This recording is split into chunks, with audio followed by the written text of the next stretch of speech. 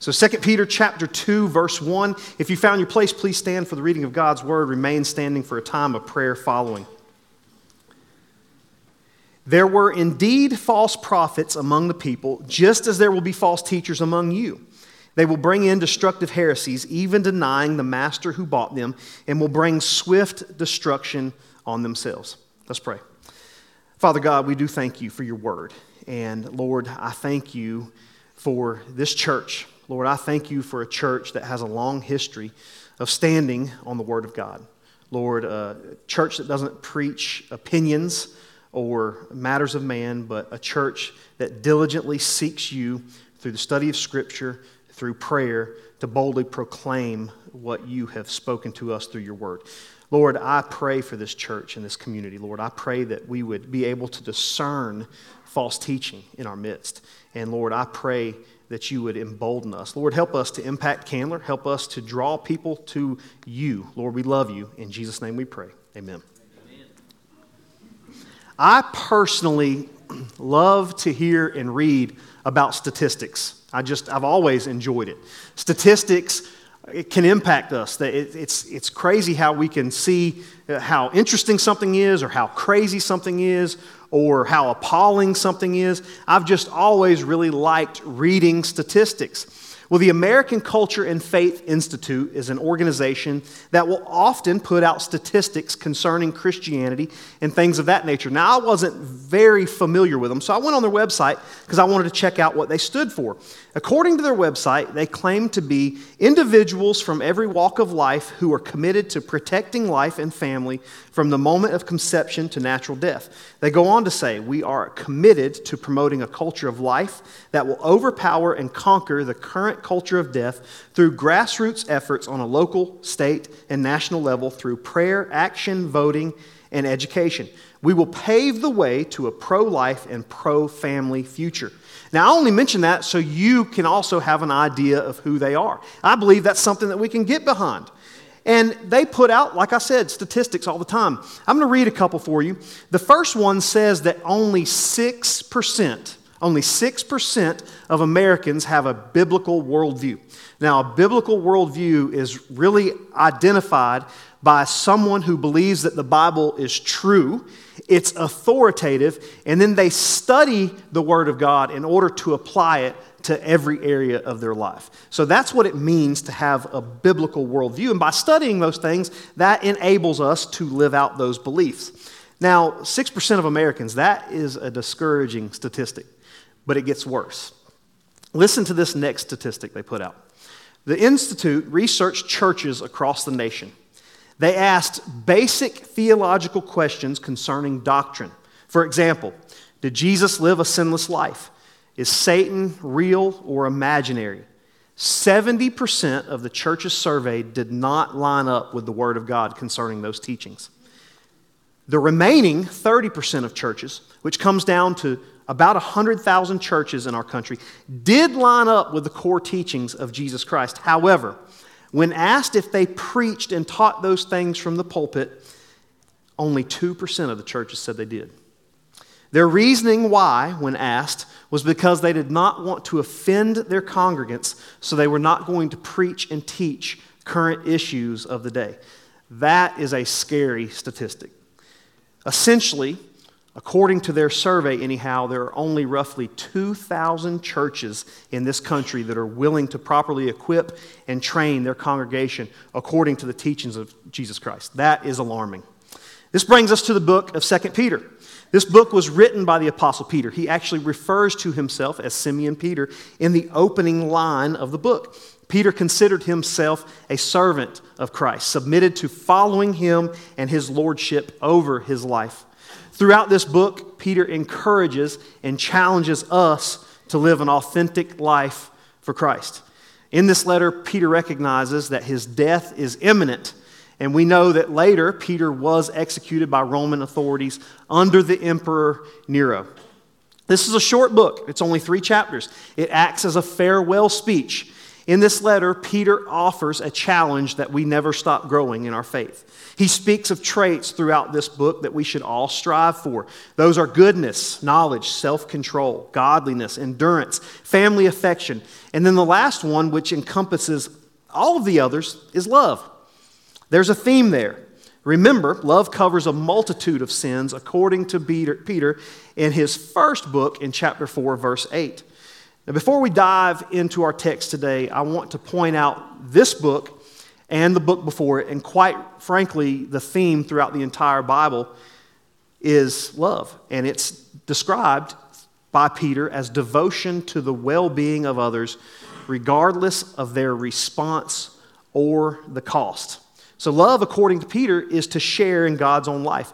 Now, I want to ask you, how have you loved this week? And you don't have to answer that out loud. How have you loved this week? I think about a particular issue that I had this week in which I did not love very well. Now, this issue didn't involve anyone in this church, thankfully, but it was something that really bothered me. It angered me. It frustrated me deeply. And I was not happy. I'll be honest with you. Now, I didn't do anything. I mentioned this in the first service. I didn't do anything that would ruin my testimony. I didn't go up to them and scream at them. I didn't go up to them and cuss them or hit them. But those things, honestly, were all going through my flesh. But how did I love them through my thoughts? How did I love them when I was in close proximity with people that I was comfortable around as it pertains to how I spoke about them? I didn't love them very well. So how did you love people this week? Your neighbors, your coworkers, your employer. How did you love people this week? In this letter, we already mentioned that Peter knows he isn't going to be around much longer. He knows his time on earth is short, and therefore he is writing this letter in order for his teachings to be passed down to later generations. Now, what do you do when you know you're not going to be around much longer? Generally speaking, you write things down. I think about, there's been several instances in this church of people who knew they were coming close to the end of life who wrote things down. They wrote things down concerning their funeral, who they wanted to officiate their funeral, who they wanted to conduct their service, who they wanted to sing at their service, what songs they wanted to be played. So we see that a lot. We see people who know they are no longer going to be with us write things down. That's what Peter is doing here. Now, the part we are going to focus on today is where Peter is addressing accusations and objections made by those who are distorting Jesus' teachings and the teachings of the apostles who follow Jesus. In chapter 1, he addresses accusations that he and the other apostles just made up everything about Jesus. They just made it up. They said Jesus didn't rise from the dead. He wasn't the risen king. Now remember, Peter was there for the transfiguration. So he addresses all these and he is confronting these accusations. Next, Peter discusses threats that are being taught by corrupt leaders in the church. They deny that Jesus is one day going to hold us accountable for sin. That's what they are denying in his day. We see that this day and age as well. This allowed them to continue to do whatever they wanted. And perhaps you know some people like that, or perhaps you have that mindset. Christ isn't really going to hold me accountable for my sins. And if you believe that, then what that enables you to do is be the God of your own life.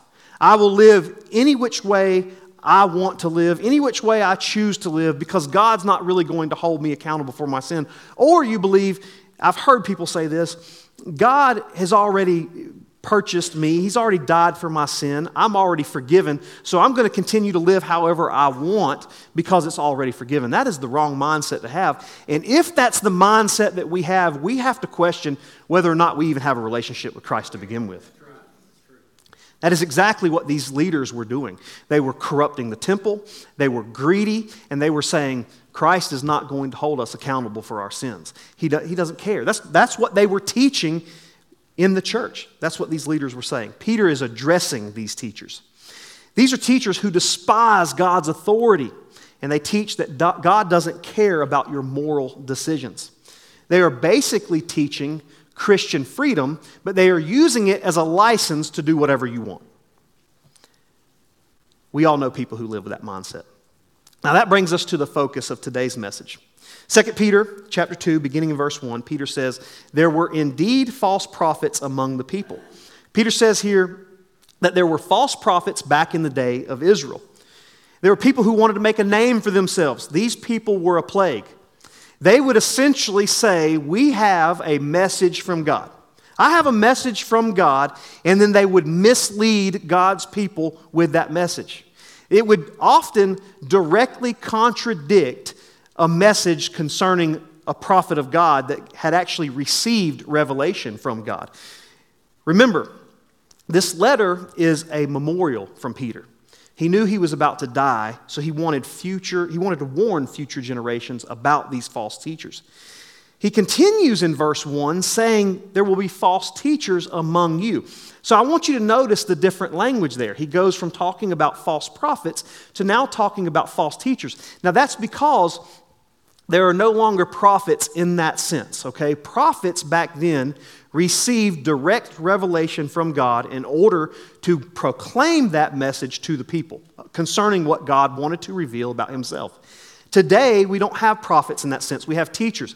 God has revealed what he wants us to know about him through his written word.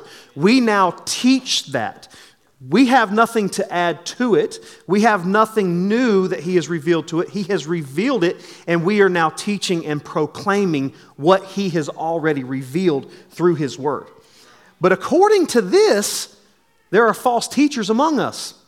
The first question that really needs to be asked and answered is, what exactly is a false teacher? When you hear the words false teacher, what goes through your mind? Well, for a lot of you, you'd think a false teacher means anyone who teaches falsely. I'm here to tell you that that's not what that means exactly. If a false teacher is anyone that teaches falsely, I want to be very clear, then I am a false teacher. And Ben is a false teacher. And Alan, who sometimes stands up here before you, is a false teacher. And anyone who teaches a Bible study class is a false teacher. And anyone who has come before us is a false teacher. And you say, what do you mean by that? Well, what I mean is, we won't always get it right. Yes, we prayerfully consider the Word of God. Yes, we are led by the Holy Spirit.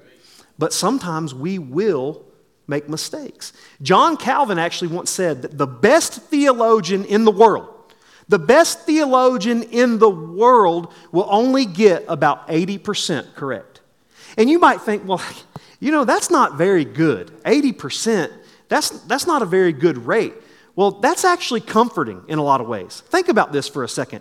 If I could fully explain everything there is to know about God, I tell the students this all the time. I love asking them questions, having them ask questions, and us having some dialogue on some of the really tough, major things considering Christianity and doctrine. And I tell them, I don't have all the answers. And that is comforting to me, because if I could stand before you and claim and preach and teach everything there is to know about God, then God could have been concocted from human minds. But thankfully, he's not. Now, obviously, we should always strive to get things correct to the absolute best of our ability. Again, through prayer, through being led by the Holy Spirit, through our conversation with other people. But I want to give you an example. And first of all, hear me out. Simply saying something wrong does not constitute false teaching. And I'm going to give you a personal example. You don't have to turn there, but I want you to see this. I really enjoy studying the Ten Commandments. I always have for some reason. I know people say, well, Ten Commandments, that's just all that is. That's a list of do's and don'ts. I enjoy studying the Ten Commandments. And by the way, the Ten Commandments do not apply to you except for where they are repeated in the New Testament, okay? But I want to point out something to you. In Exodus chapter 20, verse 7, I think they're going to put it up here in just a minute, it says, do not misuse the name of the Lord your God, because the Lord will not leave anyone unpunished who misuses his name. Now, what's something that you think of when you think of that? A lot of times, and this is the way I taught it for a long time, we think of someone who misuses God's name as far as how we verbally speak it, how we verbally communicate it. You walk around the house and you stub your toe on the corner of something and you say, oh my God. Or you get stuck in traffic and you use Jesus Christ's name in a derogatory way. Or perhaps you think of using God's name followed by a cuss word. Now I want to be very clear here, and don't run out of here saying I'm a false teacher. Listen to what I'm getting ready to say, okay? I do not believe that's what God is communicating to us through this passage. Let me explain why. First of all, think about this for a second. If you read through the list of the Ten Commandments, okay, you can You can get to that, and you could read that, and if you think that God is only referring to how you speak, how you communicate, then you could say, I will never do that. I am never going to misuse God's name in that manner. And you will think that you are actually more righteous than what you really are. That's the first issue. You will look down that list, and you'll say, I'm more righteous because I can keep that command. The other issue is this. God, if you have a relationship with Christ, if you believe in His death, burial, and resurrection, you have trusted in Him for salvation, and you have a relationship with Him, you bear the name of Christ. You have that name, that you are a representative of Christ. Now, if I leave here as a representative of Christ and I misrepresent God, guess what I've done? I've broken this command. I have misused the name of the Lord, and the Lord's not going to leave that unpunished. If I go out, in other words, this command, what it's really referring to, it's saying that as a Christian, as a believer, if you do anything that misrepresents God, anything that causes someone to look at you and say, if that's what a Christian is, I want no part of that. If that's what they stand for, then I don't want to go to church with them. If that's who they really are, then I'm not going down there to Pole Creek. Now, when we think about it in those terms, how much more stringent, how much more of a weightier requirement is that than how we just verbally speak? Because I don't care if you've been a Christian for 7 days or 70 years. Think about the times that you have went out, you've left your home, you've went into your place of business, you've went into your school, you've went into your extracurricular activity, and you have misrepresented the name of God. A lot. We've done it a lot. Now, I want to be very clear as well. I am also not giving you the freedom to go out and use God's name flippantly however you want. I'm not saying that. But I'm saying that the requirement there is actually much heavier. It's a higher standard that God is calling to us to, rather than just how you speak and how you communicate. Now, since I haven't always taught it that way, what I just explained to you, does that mean I'm a false teacher? Well, I would say no. I have done my absolute best through the study of Scripture to relay what I thought God was communicating to me. But as I've walked with Christ, as I have grown in my Christian faith, as I've studied more, I understand that there's more to it than just how I communicate, just how I speak. I'm not righteous just because I didn't get in traffic and use the Lord's name inappropriately. How I have carried and conducted myself is what makes me misuse the name of God, and how I have bared His image.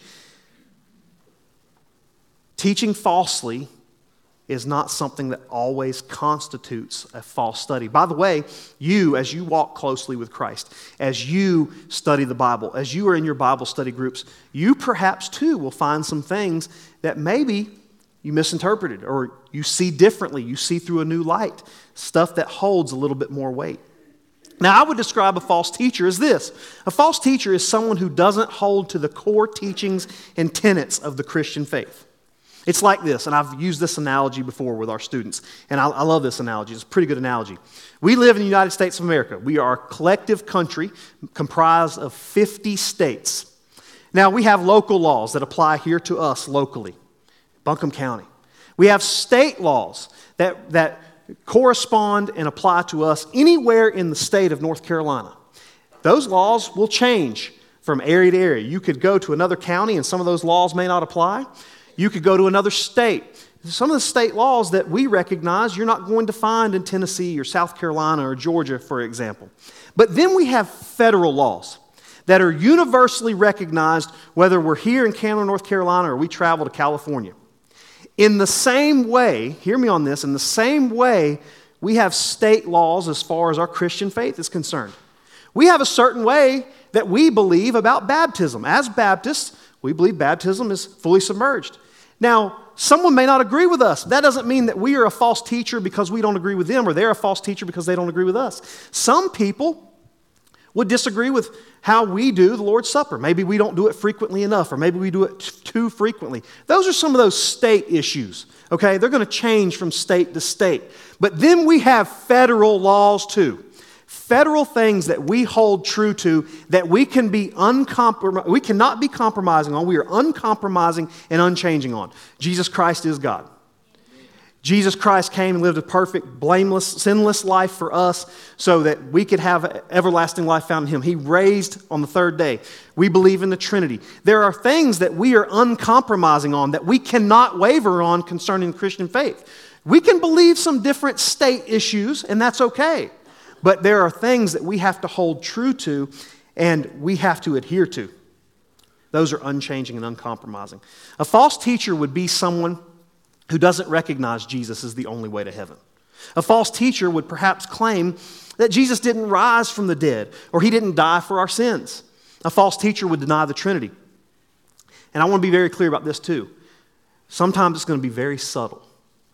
Somebody's not going to stand up and just proclaim to not believe these things. It's going to be them subtly leading a church astray by what they believe.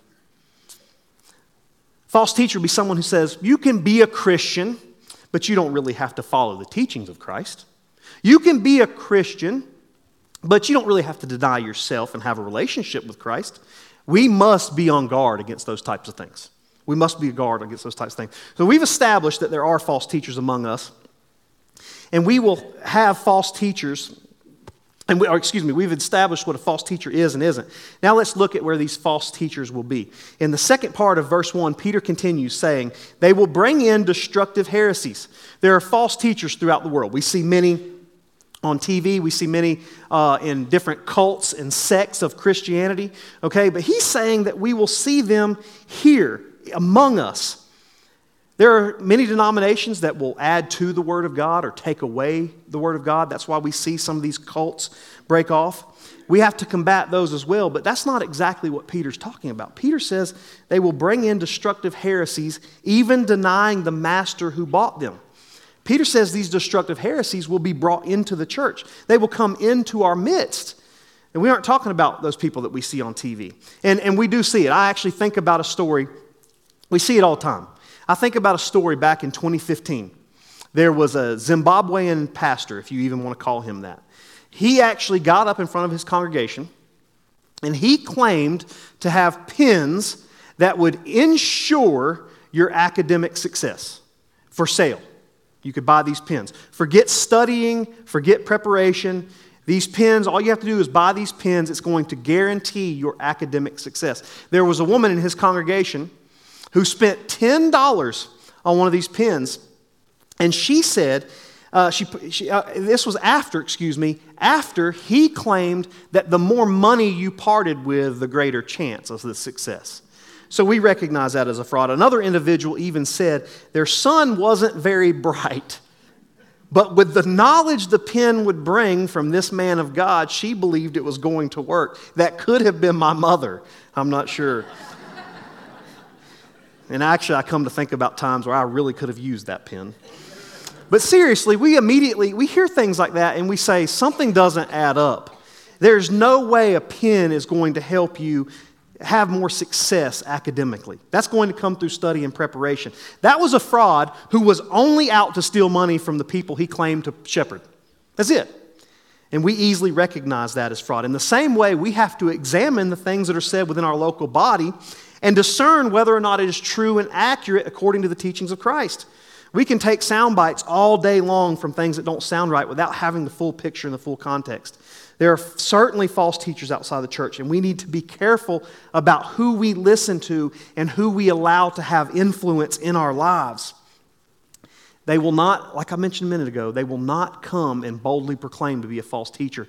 And like Satan, they will also have an element of truth to what they're saying. Thankfully, at Pole Creek, as I mentioned in the prayer earlier, we have a long history of solid biblical teaching. But that doesn't mean that we can ignore those things and just assume that everyone who comes through those doors is going to stand on those same unchanging gospel truths. Now, there's so much more that I want to say concerning false teachers because the Bible says a lot concerning false teachers. There is a lot of passages concerning false teaching. We must be on guard against those types of things. But I want to leave you with a couple of different things. First of all, I want to show you this $100 bill. This $100 bill is real, or at least I assume it is real. It was given to me by State Employees Credit Union. So if it's not real, I've got an issue with them. However, there are people out there who are tasked with understanding, discerning counterfeits, because money's counterfeited. It's been a problem since the beginning of currency. But let me explain something to you. What they will do when someone is looking to see whether or not a bill is counterfeit is they aren't going to study a bunch of fake bills. They aren't going to get a stack of fake bills and go through each one in order to learn what is fake. What they're going to do is they're going to take this real $100 bill and they're going to study it. And they're going to familiarize themselves with the intricate details of this $100 bill. Where is the writing on this bill? Where is it supposed to be? Where's the watermark? What numbers are on this particular bill? How does it all line up? The new $100 bills have that ribbon inside of them. And you can actually mess with that ribbon and pull it out. They'll familiarize themselves with this bill, the true, real thing, in order to then be able to identify the fakes.